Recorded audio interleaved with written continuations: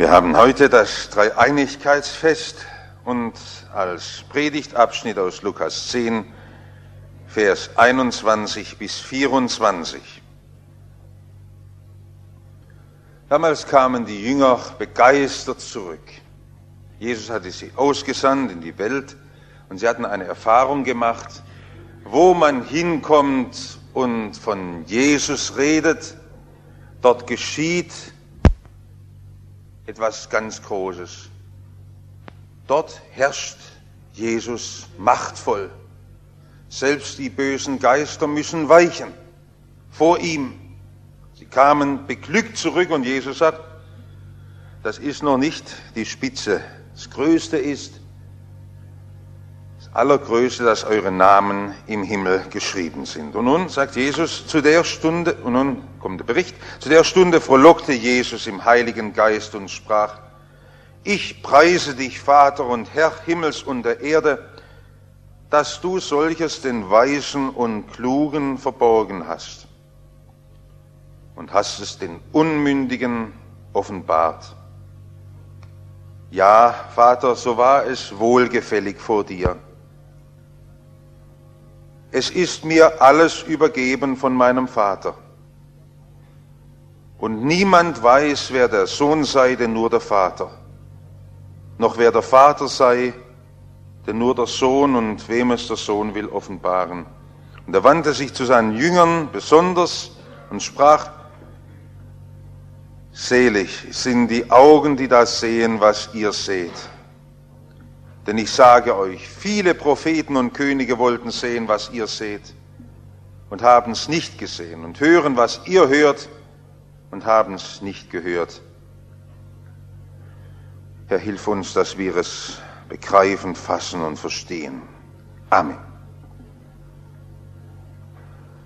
Früher, das waren noch ganz andere Zeiten. Das stimmt. In den 20er Jahren gab es eine proletarische Freidenkerunion mit immerhin 600.000 Mitgliedern, die nichts anderes zum Ziel hatten, als auf die Barrikaden zu steigen und gegen den Glauben an Gott zu kämpfen. Es war ihr erklärtes Ziel, durch die Kraft des Geistes die Welt neu zu verstehen und auch dadurch die Welt zu verändern. Und nun möchte ich Sie fragen, gibt es das heute auch noch? Freidenkerunion, Freidenkerversammlungen, Kämpfe, Menschen, die auf die Barrikaden gehen und gegen den Glauben an Gott kämpfen? Ich jedenfalls kenne kaum noch solche Aktivitäten. An was liegt das denn? Sind die Menschen vielleicht gläubiger geworden in den letzten Jahrzehnten? Keine Spur davon. Die Menschen heute leben in einem ganz eigenartigen Widerspruch. Auf der einen Seite ist der Glaube an Gott ihnen verborgen. Und auf der anderen Seite können die Menschen sich nicht lösen von Gott. Sie gehören, viele von ihnen, zur Kirche und wollen auch ganz bewusst diese Bindung nicht durchschneiden. Und sie suchen nach einer Klarheit und nach einer Antwort und sie finden sie nicht. Das ist vielleicht Kennzeichen für uns alle heute, dass wir von Gott wissen und doch keine Klarheit über ihn haben. Und dass wir zu ihm vordringen wollen und doch nicht vordringen können. Es haben große Denker unserer Zeit gesagt, wir leben im Schatten der Gottesfinsternis. Ernst Jünger sagt, die Menschen heute leben im gottleeren Raum, der furchtbarer ist als der Gottlose. Es wäre so einfach, wenn man jetzt einfach sich von Gott losreißen könnte und ihn wirklich los wäre, aber der Mensch heute wird Gott gar nicht los und findet doch nicht zu ihm hindurch. Nun führen Sie sicher alle auch Gespräche mit den Menschen heute und Sie versuchen, ihnen aus ihrem Glauben weiterzuhelfen. Und dann macht man eine bedrückende Erfahrung, die Menschen heute können uns nicht verstehen. Wir können ihnen etwas bezeugen von uns, wir können ihnen das bestätigen, aber das prallt irgendwie an denen ab. Das schlägt nicht durch. das findet keine Resonanz und wir reden und reden. Ja, wir erleben das ja bei der Verkündigung. Wir erleben das ja dauernd, dass wir reden und reden. Wir geben schöne Bücher aus der Hand und wollen einem Menschen gern daran teilhaben lassen, dass er zur Klarheit findet. Es bleibt alles von der Gottesfinsternis beschattet. Ich meine, in diese Situation hinein redet heute unser Wort. Ich möchte 3 Dinge aus diesem Wort herausgreifen. Erstens, das hat Gott wunderbar gefügt. Das hat Gott wunderbar gefügt, dass die Menschen in der Gottesfinsternis leben. Nun werden Sie denken, das sei eine meiner extremen Formulierungen, dass ich so spreche. Aber das ist bei mir gar kein schwacher Punkt, sondern das ist hier im Evangelium drin. Denn das sagt ja schließlich Jesus. Und mir liegt nur daran, dass wir die Schärfe des Wortes Jesu wieder ganz in seiner ursprünglichen Art begreifen.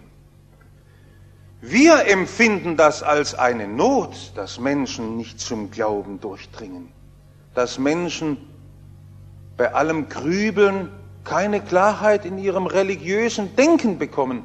Und Jesus steht hin und sagt, wunderbar, großartig, Vater im Himmel, ich preise dich dafür. Besser kann man es nicht mehr machen, schöner kann es nicht mehr sein, idealer geht es gar nicht mehr, dass es den Weisen und Klugen verborgen ist. Das ist nämlich nicht meine Formulierung, dass das Gott wunderbar gefügt hat.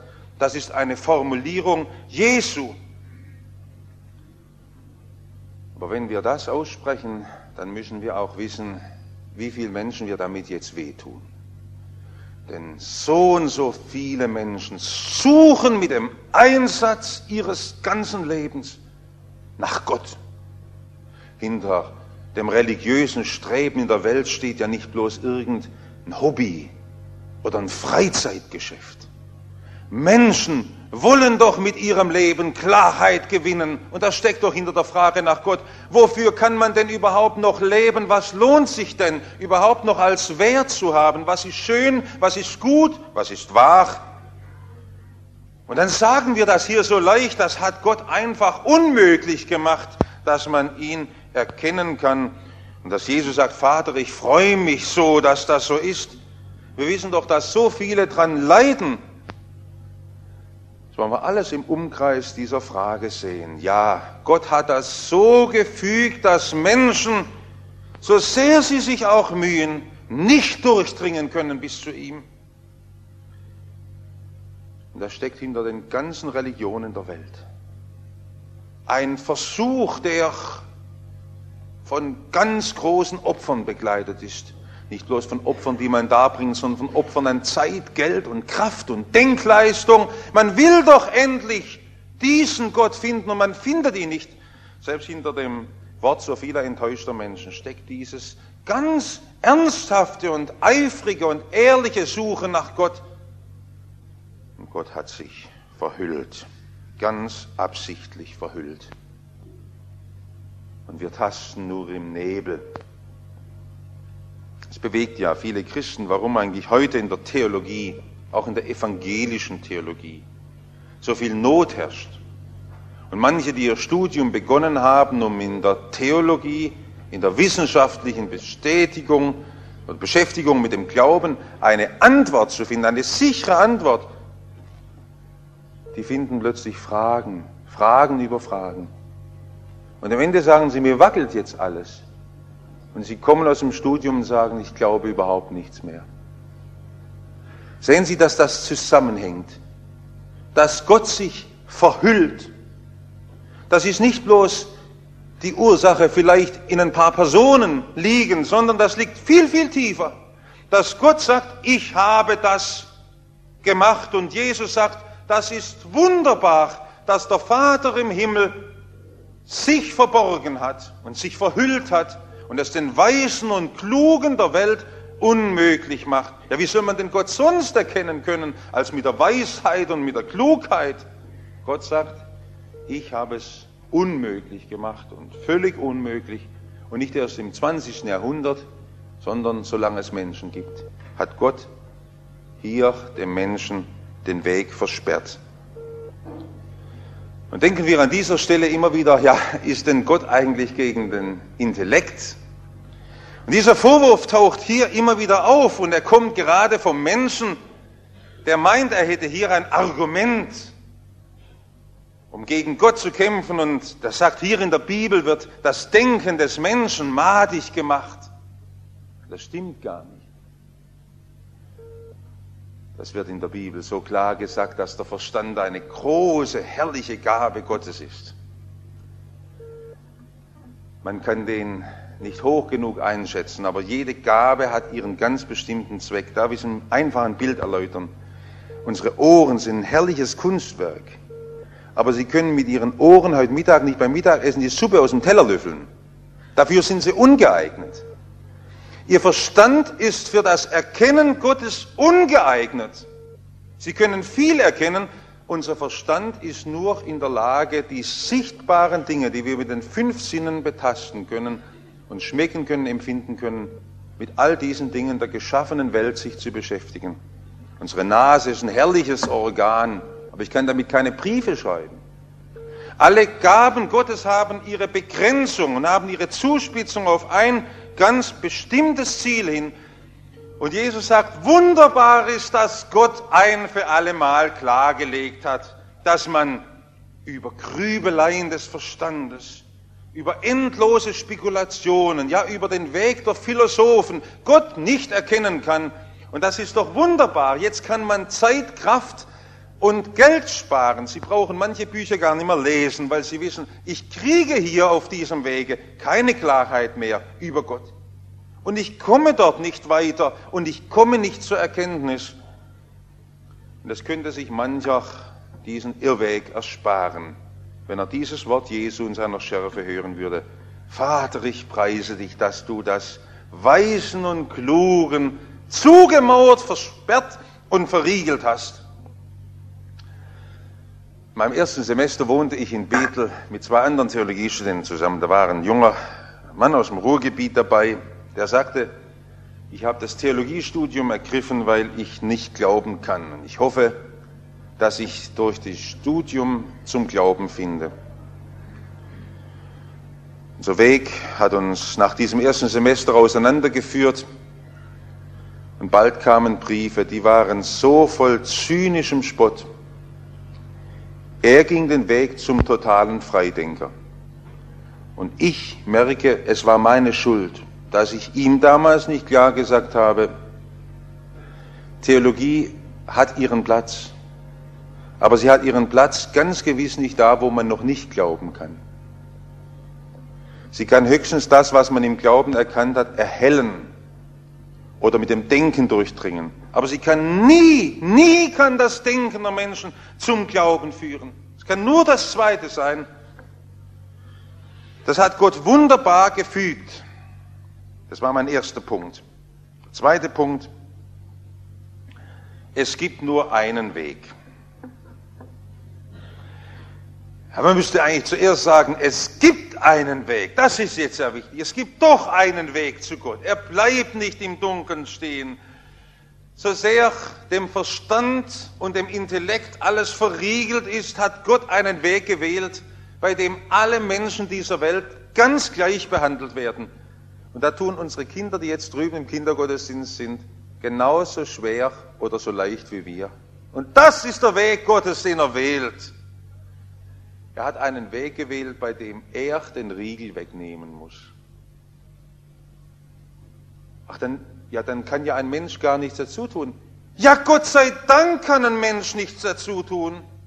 Sonst käme es ja darauf an, dass wir mit unserer Kraft, mit unserer Geistesstärke, mit unserer Bravheit oder mit unserer Vollkommenheit und all dem, was uns fehlt, irgendetwas dazu tun könnten. Nein, das ist viel wunderbarer, wenn Jesus sagt, niemand kennt den Vater, denn nur der Sohn, und wem es der Sohn will offenbaren, und umgekehrt kennt niemand Jesus als die, denen Jesus den Blick für ihn dafür gibt. Und anders kommt man zu keiner Erkenntnis des Glaubens. Ja, dann kann ich ja gar nichts machen, dann weiß ich ja gar nicht. Doch, sagen Sie das jetzt nicht mit den Argumenten. Jesus ist gekommen, damit Menschen zur Erkenntnis der Wahrheit kommen, aber nur auf dem einen Weg. Und ob sie an der Türe schon mal geklopft haben, das ist jetzt wichtig. Und ob wir immer an der Türe stehen bleiben, da spricht Jesus von den Unmündigen. Das heißt nicht von den Doofmännern. Die Unmündigen, das sind die Kinder. Die wissen, an einer Stelle bin ich ein Schwacher. Und da muss ich es machen wie die Kinder, die die Hand ausstrecken, ja, wie so ein Säugling, der dann schreit. Und weiß, ich werde dann von der Mutter im Arm gewogen. Oder der Vater, der reicht die Hand zu mir herunter. Im Glauben kommen sie nicht anders zur Klarheit, als so, dass sie unmündig sind wie ein Kind und sagen, Vater, hilf mir doch zu dieser Erkenntnis. Ich will dich erkennen, ich kann anders nichts verstehen. Und es gibt keine andere Evangelisation, die geschieht, als dass Menschen das merken, ich muss vor Gott bitten, Herr, gib mir einen Blick für dich. Ich kann deine Weisheit mit meinem begrenzten Verstand nicht erfassen. Aber du kannst mir jetzt das Verständnis geben. Heute am Dreieinigkeitssonntag, was wollen wir denn von der Größe Gottes erfassen als Menschen, die sterben müssen, die in einer begrenzten Zeit leben? Und wenn Gott uns den Blick gibt, dann erkennen wir. Es gibt einen großen Mathematiker, der uns diesen Weg in einer Schärfe vorgelebt hat, war Blaise Pascal, der in Jahren, als der Vater ihm nur die Sprachbücher in die Hand gab, schon die Lehrsätze Euklids, der Geometrie selber entdeckte, der eine Rechenmaschine als Jugendlicher konstruierte, der auf der Höhe des Ruhms schwebte und der 1654 am 23. November in einer Abendstunde auf einen Zettel sich notiert hat und das eingenäht hat in sein Ärmeljackett, weil er es bis zu seinem Tod nie mehr verlieren wollte. Feuer Gott Abrahams, Gott Isaaks, Gott Jakob, nicht der Philosophen und Gelehrten, Gewissheit, Gewissheit, Empfinden, Freude, Friede, Gott Jesu Christi, dein Gott wird mein Gott sein. Nur auf den Wegen, die das Evangelium lehrt, ist er zu finden. Gerechter Vater, die Welt kennt dich nicht, ich aber kenne dich. Freude, Freude, Freude und Tränen der Freude. Ich habe mich von ihm getrennt. Mein Gott, warum hast du mich verlassen?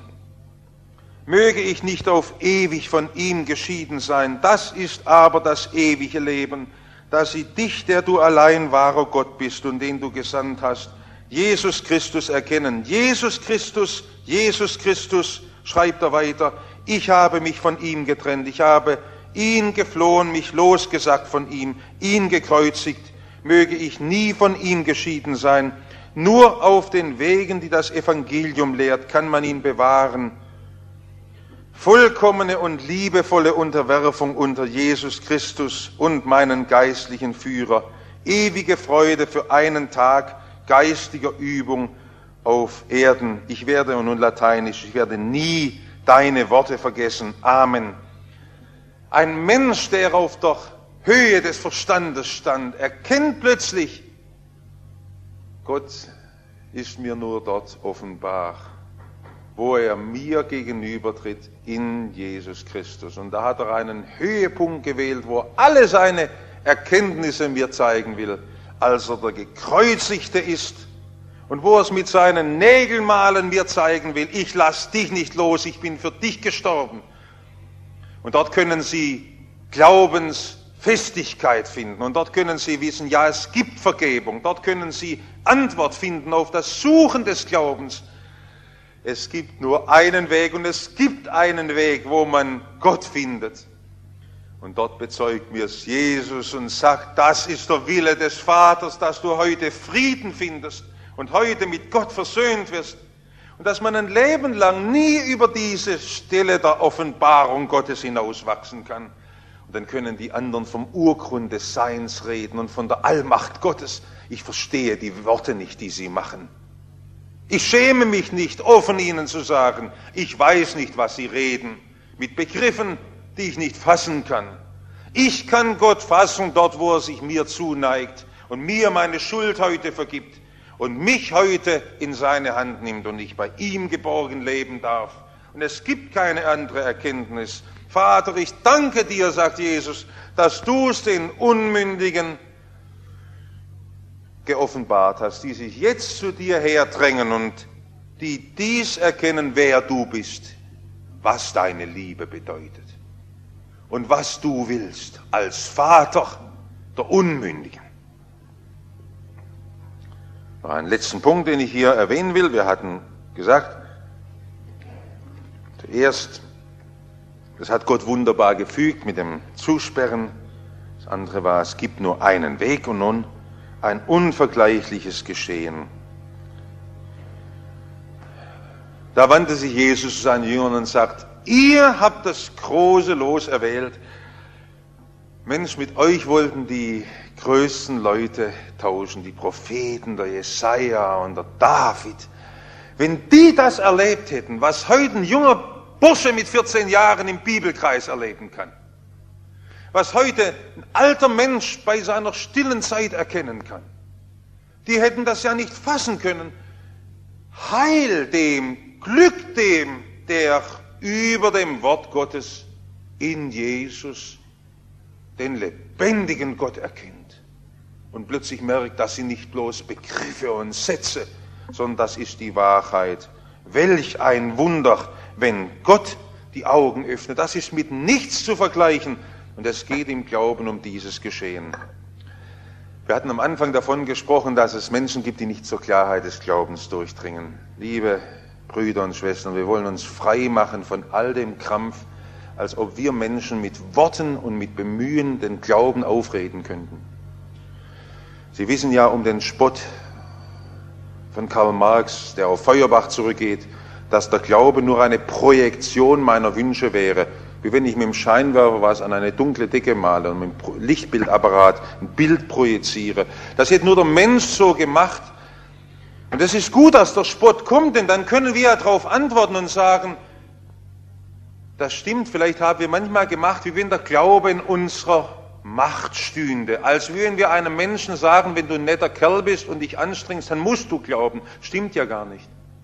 Wir wollen es den Menschen heute wieder sagen, unerschrocken auch diesen schweren Punkt des Glaubens sagen, ich weiß es, dass du gar nicht glauben kannst, aber der Vater kann dir die Augen öffnen.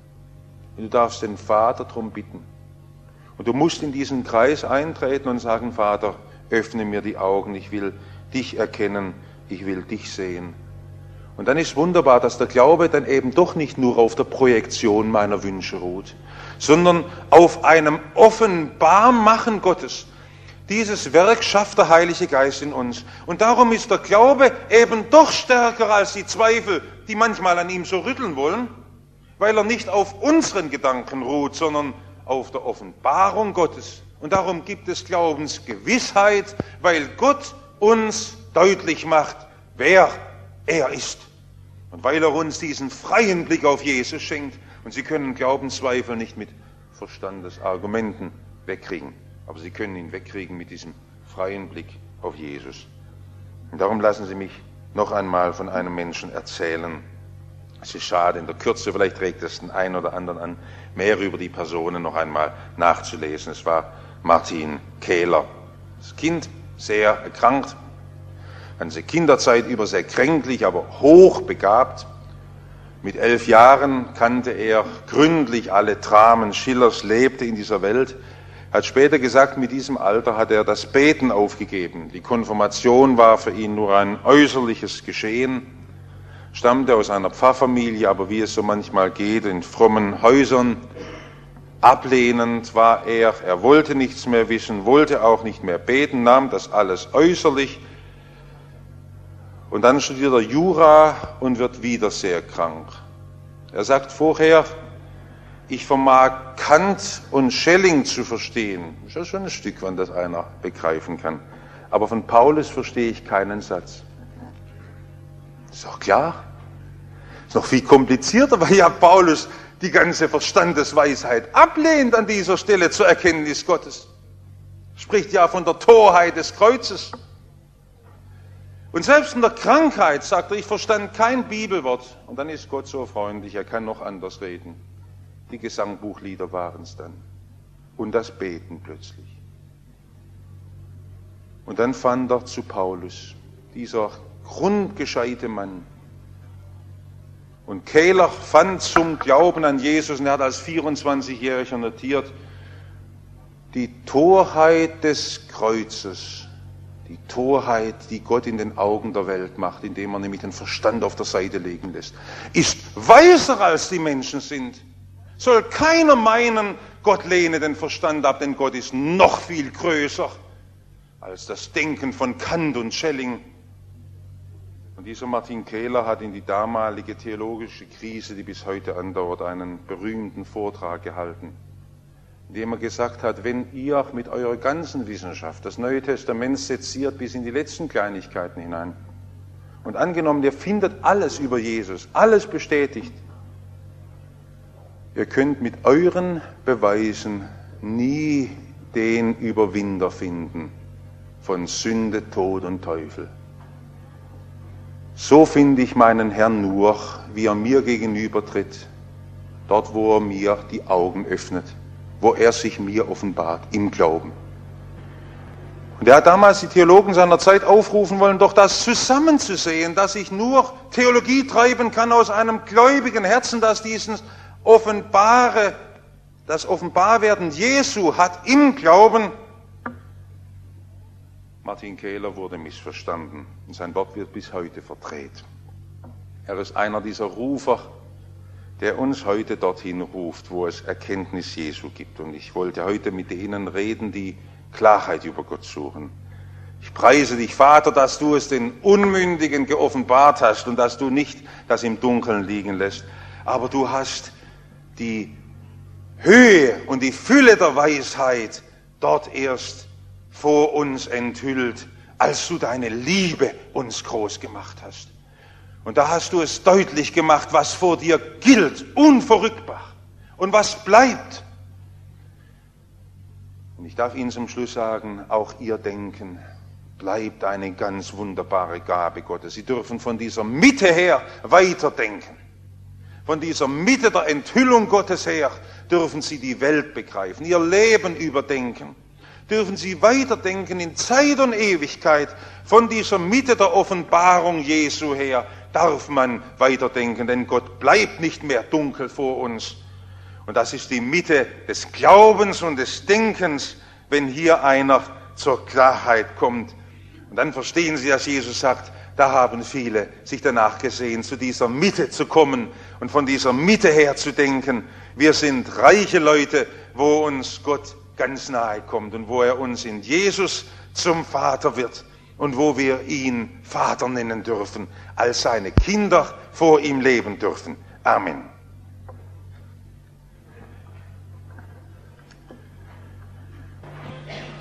Wir wollen beten.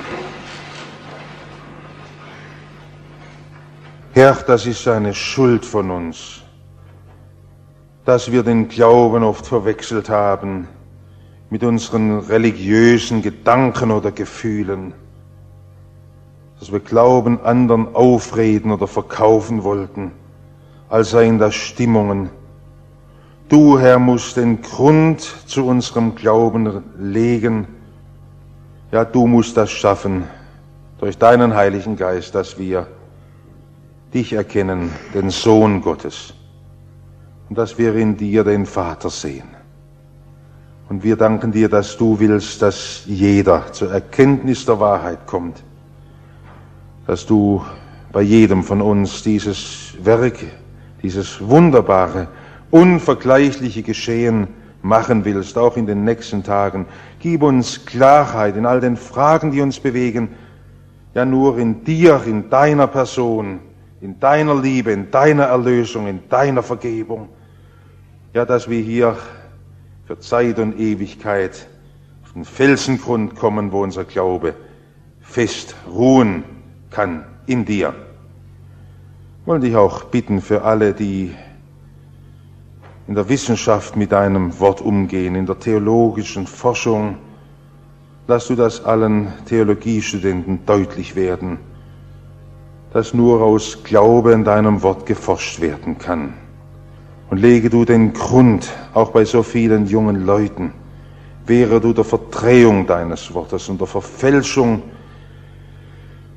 Schaffe du dir Prediger, die allein dir gehorsam werden und dein Wort verkündigen.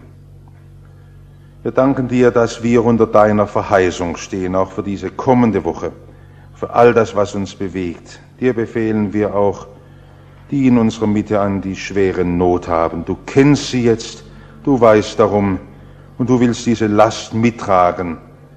Lass du uns fröhlich werden im Wissen um deine Nähe. Lasst uns gemeinsam beten. Vater unser im Himmel, geheiligt werde dein Name. Dein Reich komme, dein Wille geschehe, wie im Himmel, so auf Erden. Unser tägliches Brot gib uns heute und vergib uns unsere Schuld, wie auch wir vergeben unseren Schuldigern. Und führe uns nicht in Versuchung, sondern erlöse uns von dem Bösen. Denn dein ist das Reich und die Kraft und die Herrlichkeit in Ewigkeit. Amen. Und nun bitten wir um den Segen des Herrn.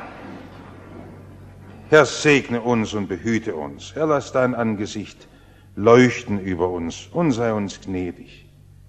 Herr, erhebe dein Angesicht auf uns und gib uns deinen Frieden.